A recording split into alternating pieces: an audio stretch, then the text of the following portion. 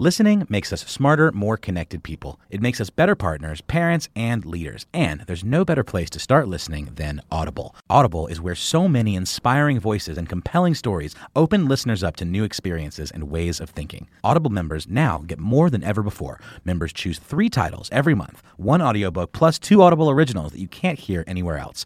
Members also have unlimited access to more than 100 audio-guided fitness and meditation programs. Audible delivers bestsellers, business, self-improvement, memoirs, and more, all professionally narrated by actors, authors, and motivational superstars like Rachel Hollis, David Goggins, and Mel Robbins. Audible members can also get free access to the New York Times, Wall Street Journal, and Washington Post delivered daily to the Audible app. With the convenient app, members can access Audible anytime, at the gym, while commuting, or on the go, and on any device. We'll always pick right back up where you left off. Audible also offers free and easy audiobook exchanges, credits you can roll over for a year, and a library you keep forever, even if you cancel. Explore all the ways listening on Audible can help improve mind, body, and soul with entertainment, information, and inspiration. You can get titles from your favorite iHeart talent such as Chelsea Handler, Danny Shapiro, Charlemagne the God, and Bobby Bones on Audible. Start listening now with a 30-day Audible trial, and your first audiobook plus 2 Audible originals are free. Visit audible.com/iHeart or text iHeart to 500-500. My next guest, I'm excited to have him on the phone. He's on hold. He's a Super Bowl champion with the New York Giants. You know, once you win the Super Bowl, you're always a Super Bowl champion. You know, not with the Wolves, not with the former. You are a Super Bowl champion. He's the founder of the LCR, which is a digital platform that shares unique perspectives on social and political issues. The LCR has garnered great attention from the academic community regarding its ability to create significant social change. He is a philanthropist and entrepreneur. He is currently a vice president at a publicly traded risk management firm where he specializes in managing risk for financial institutions and technology companies. Please welcome to Money Making Conversation, Geoff Pope. How you doing, sir? I'm doing well. How you doing today? Pretty good. What part of the country are you in, Mr. Pope? What part of the country are you in? I'm in Philadelphia. Oh, Philly. Home of the last Super Bowl champion. So you just like hanging around champions, I'm assuming. That's your brand, huh? Yeah, I love Philly. Well, you know, I love taking the seller from New York through Philly down to D.C. is one of my favorite rides I take, and so I'm in Philly a lot. And so, are you based there for your entrepreneur, for what you're doing in your business life? Why are you based in Philly now? So, Philly was the last team I played for, the Eagles. Yes, sir. And so when I got hurt in 2010, I just fell in love with the East Coast. I transferred to Howard University. I played for New York for a while, and I would always come back to D.C. to train in the offseason. So being from Detroit and it being around 2010 when the crash hit, you know, the economy was hit hard, obviously, probably harder in the Midwest and a lot of other areas. I just knew I wanted to come back out to the East Coast. Right. So I mentioned several things in your credits. First of all, congratulations on making the transition from what one consider an athlete into the entrepreneurial world, because a lot of people don't see that happening. They don't understand how can that transition happen. How were you able? Did you start as a high schooler or in college? Did you have the entrepreneurial spirit then? How did it develop for you, Mr. Pope?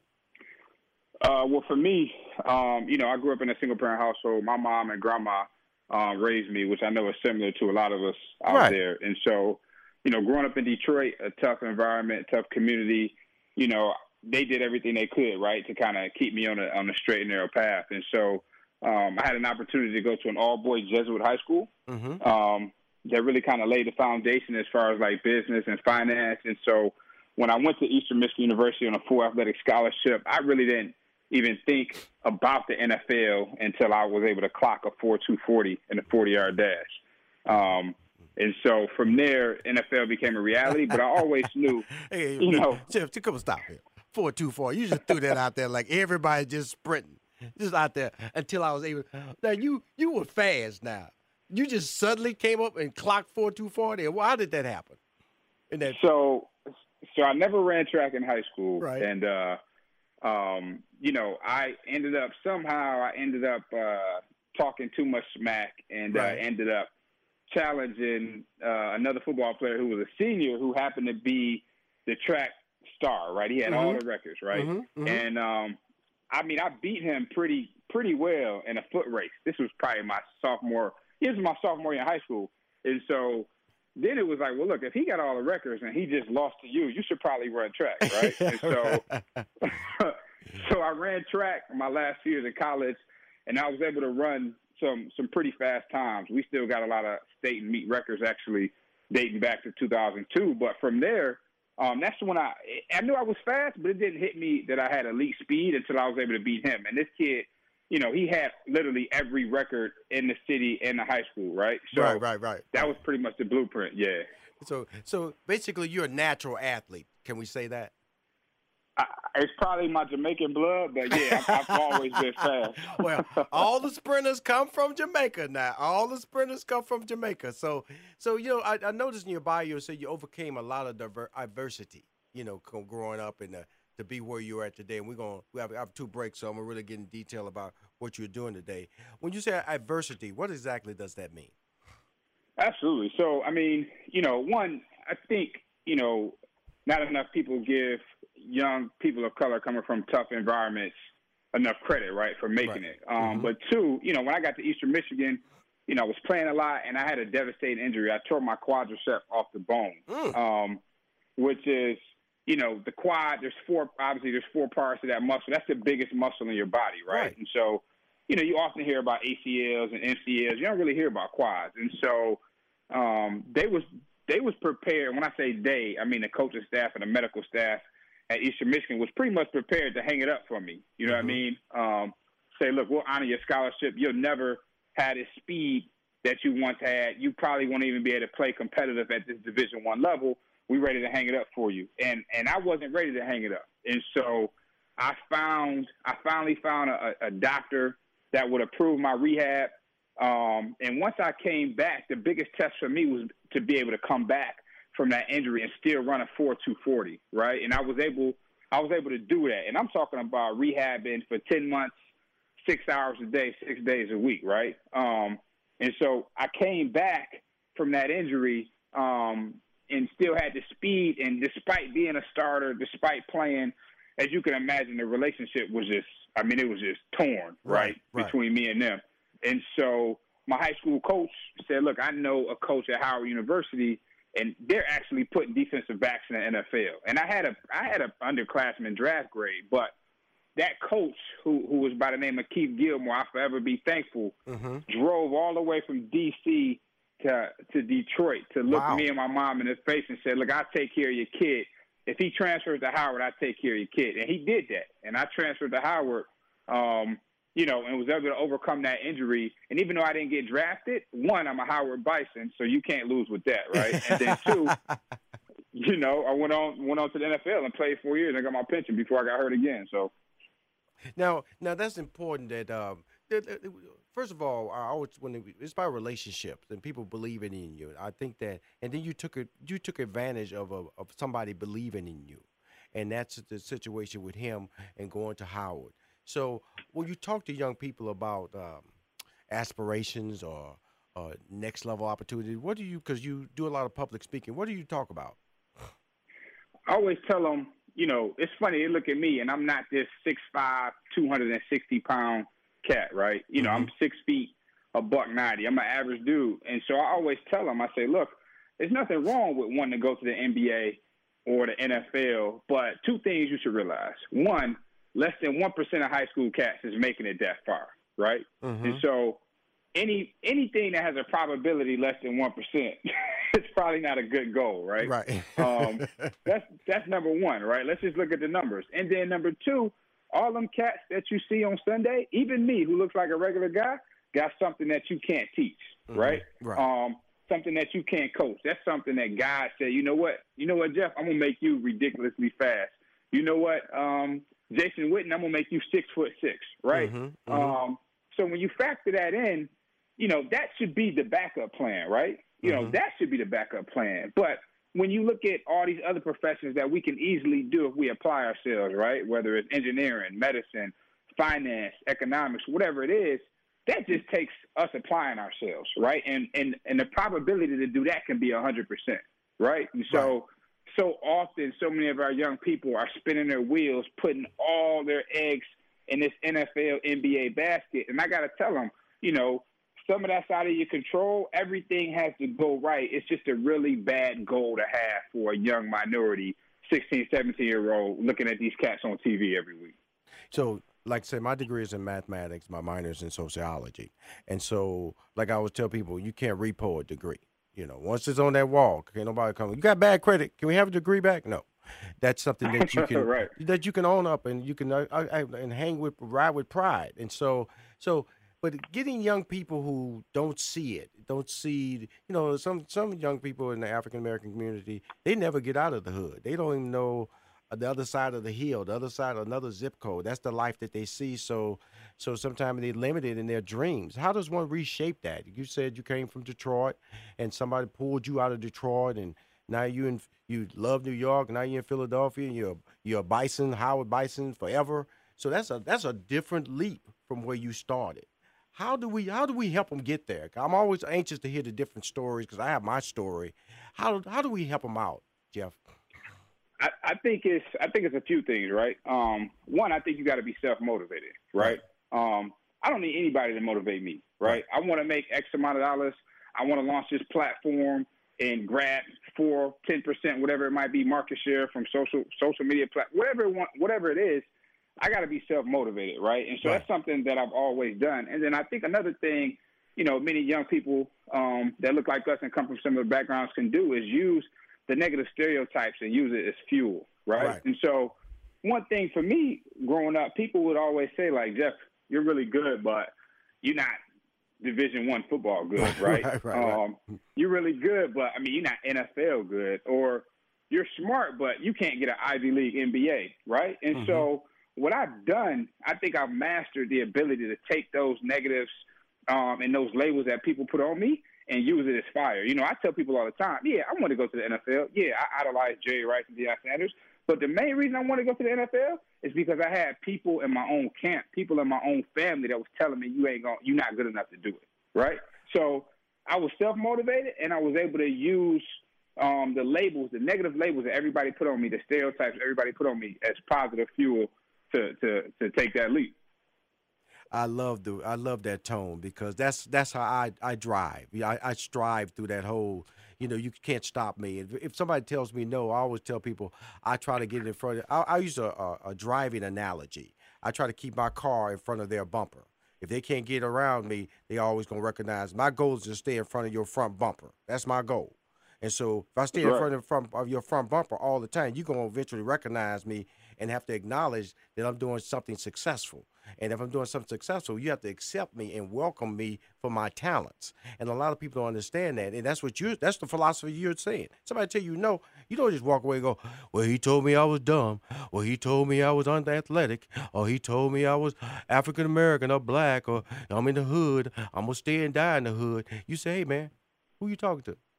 That's not my value. That's not my system. That comes from something that your mom taught you, and that has to be very special. On the phone is my man. He's a Super Bowl champion. He won it with the New York Giants. He's the founder of the LCR. He has an MBA that he got from Columbia University. I'll be back more talking about his life, his risk management. He's handling money for people, big money. Money I might want to give to him a little bit there, but we'll be right back with more money-making conversation. Enjoying it, man. This is life. Hi, this is Rashawn McDonald. You're back. I'm back. Excuse me. It means if I'm back, you're back. You're listening to Money Making Conversation. I'm your host. My next guest, who's on the line, and we just finished a tremendous, inspiring first break, is Geoff Pope. He's been invited to speak at Harvard and several other institutions regarding entrepreneurship. And Money Making Conversation is about entrepreneurship. And you have what they call the LCR business model. What exactly is that, Mr. Pope? Yeah, so the LCR, which stands for Less Than a Right, is a digital publication that shares unique perspectives from all different socioeconomic backgrounds and professional lines, right? And so the goal behind that is that basically, you know, multimedia is broken, right? It's a lot of fear-mongering. It's extremely biased. And the folks, whether it's me, you, people from our communities, teachers, veterans, formerly incarcerated individuals, even the folks on Wall Street, their opinions matter, and their opinions are essentially what's going to help us solve a lot of these tough social issues in our communities, right? And so what we've essentially done is attempted to take the narrative back from the ratings, the mega news organizations, and give it back to the people. And we've had a lot of success doing it. So how does one use that? You know, if I'm an individual, it sounds like an algorithm that gathers information, correct? So not exactly an algorithm. It's kind of old fashioned the way we curate content. So Yes, sir. we reach out to folks, and then we also allow folks to reach out to us, right? And so one thing that we've done is allowed our contributors to remain anonymous, right? And so as I'm sure you know, folks that don't work in politics or media, you might have an opinion, but you might be afraid, and rightfully so, of how your coworkers or how your family might respond to you, right? So we have some folks in some high places that have a lot on the line if their name was behind their perspective. At the same time, you know, we don't believe it's about keeping it real or selling out. At the same time, offering a perspective that can be valuable to somebody else, maybe across the country, who feels the exact same way but hasn't identified with somebody to connect with, if that makes sense. Basically, getting a person in a position to have an honest opinion about a situation versus the quote unquote opinion that we feel they should be saying about somebody. So basically, that's what you're saying, right? Absolutely, and it's also giving specifically. It's for everybody, yes, sir. But we're really targeting high school kids and college kids to give them an opportunity to weigh in on these issues, right? And so, you know, we had several school shootings over the past couple months. That's really the only time we stick a microphone in a high school kid's face, right? And ask them, what do they think? But I talk to these kids every day. My team talks to these kids every day. And they have opinions on, you know, teenage pregnancy and violence and cyberbullying and suicide. Why don't we get their opinions? Because the more information that we're able to gather from them, the more we allow them to speak, the better decisions us, quote unquote, adults can make, you know, whether it's legislative or it's, you know, school policy, whatever it might be, right? And so, you know, academia, and rightfully so, you know, is kind of jumped on board, but we've got a lot of great support from them. And it's really, you know, we consider it a social enterprise because the more perspectives we're open to, the better decisions we make almost overnight, right? That's kind of what the science says. So that's the gist of what we're doing. This is amazing to me because, first of all, everybody should be on board, not just academia, because of the fact that you're saying you're talking to the source instead of the source being described by people who don't live that lifestyle. And so, so that's really key to me. How did you come up with that? You know, I always look at people's lifestyle. You know, you say you come from Detroit. You said the hard parts of Detroit. Single parent. And, you know, single mom, raised by a single mom, correct? Yep. Okay. And then had a horrible injury in college. Didn't get drafted. Won a Super Bowl. And got an MBA from an Ivy League school. How? Okay. What's driving you? I'm trying to make monumental change. You don't understand what I'm saying? Well, you know what I'm saying? It's like, okay, like I've said a lot of things that should have shut you down along the way, according to the system. Tough inner city background, that should have shut you down. You know, single mom, that should have shut you down. Injury in college, that should have shut you down. You know, not drafted by the NFL, that should have shut you down. So, you know, you went to an Ivy League school, that should have shut you down. You know what I'm saying? Not even getting in one. So I keep hearing these layers where you told me earlier, Rashawn, what you're not going to do to me is tell me what I'm supposed to do. I'm going to show you what I can do. How can we bottle that, sir? How can we bottle that and sell it or pass it around so everybody can get a dose of Mr. Pope?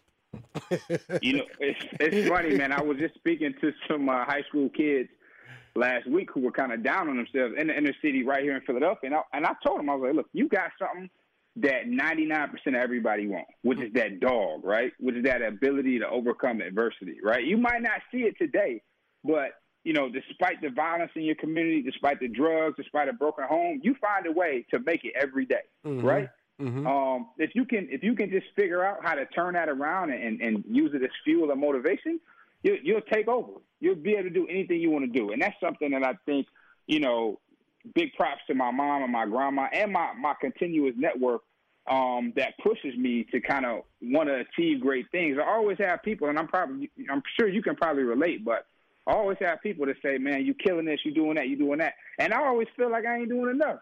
I always feel like I'm behind. You know what I mean? So, you know, I'm a pretty self-motivated dude, and I push that initiative literally throughout my whole network, and it's reciprocated. And I love it. I love it because of the fact that you are a younger version of me. You know, because of the fact that my friends always call me and they go, "What city you in, Rashawn? What city you in?" You know, and these are busy people, and they always know that I'm doing something that's not normal, and I have to bring that out. You know, after sometimes when you're a type of guy I know is not a guy who hangs on to a goal. Once you accomplish a goal, you move on to the next goal, and people like you tend to be not satisfied because of the fact that you just take a step back, sir. Just take a step back and realize what God has given you the opportunity to accomplish. You need to do that periodically. I didn't do that, you know, as much as I should.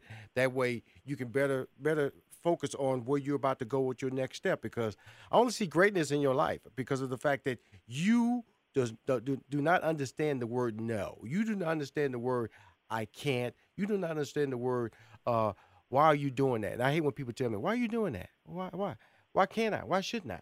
You know, and so many people limit themselves through fear, and that's not part of your vocabulary. It's fear. And I go back to saying that your team, and tell us about the team that keeps you going, that challenges you, that makes you be who you are today. Absolutely. So I got a great network. One is a mutual friend of ours, Marquise Gaston, who is an NBA agent based in the Washington, D.C. area. But, I mean, I probably got about 10 to 15 friends like him in completely different hemispheres and lanes in life. I'm talking about the cat that's making minimum wage and a substitute teacher to the cat that just closed a $400 million deal, right? It's like, I think the ability to grow an extremely diverse, unique network, and I'm talking about folks that'll keep it real. I was joking with a couple buddies, and I was like, last thing I want to do is have a Kanye effect, right? Which means I surround myself with a whole bunch of yes people that can't tell me when I drop the ball, right? And so I've surrounded myself with a whole bunch of blunt people that are not afraid to tell me when I messed up, what I need to do better, how I need to improve. And, you know, they always say your network is your net worth, right? And I truly believe that, right? And so it's no point of me being part of somebody's network if I can't add value and vice versa, right? Because as much as people want to see me succeed, I want to see them succeed just as much, right? Especially when they look like me, because I know that grind, you know what I mean? So it's really a testament to my network and the folks that, you know, continuously push me to do bigger and better things. Well, you know, the interesting part of it, the more I talk, the more I understand your brand. And I would love to have you on my show once a quarter about money making conversations. In 2019, I'm putting together this tour called The Influencers. It's about unique people who share the stage with me and tell people their stories. And it's so much more to your story because of the fact that you have such a clean understanding about hard work and success. And a lot of people don't get that. You know, who taught you that? Or where did you pick up those little gems to understand that this is what I have to do to win? So it's funny. I read a lot. I read a lot, right? I read a lot of history, but I read a lot of biographies. I want to know, you know what I'm saying, how folks overcame hurdles, right? Whether it's Joe Louis, right? Or it's, you know, Barack Obama when he made it. Like, I want to know, right? Because I can take a little piece of that and add it to my story, right? And so, one, I read a lot. I mean, I read a lot. I've fallen asleep often times with slobber on page 48, right? So I read a lot. That's one. And then two, you know, whether it's Marquise, as other people in my network, you know, we constantly just have sessions, just brainstorming sessions, right? Where we get together and we say, look, this is what I'm doing. This is where I'm at. You know, I was speaking to actually Marquise about a huge board commitment I got for the LCR. And I was overthinking it. I was saying, look, I don't think she's going to come on board. And before I could even get it out, you know, on one of our calls, she said, how can I be involved? I got to be involved with this. right? And so, the ability to talk that stuff through with like-minded folks is invaluable. You know what I mean? So absolutely. Yeah. I'm a man. I appreciate you, and Gatson is a good person to have in my life. He tells me how great I am, and I sometimes don't understand it. But I just say thank you. You're a part of my family, Mr. Pope. That means once a quarter you got to talk to me, and I want you to be a part of my influencer campaign, okay?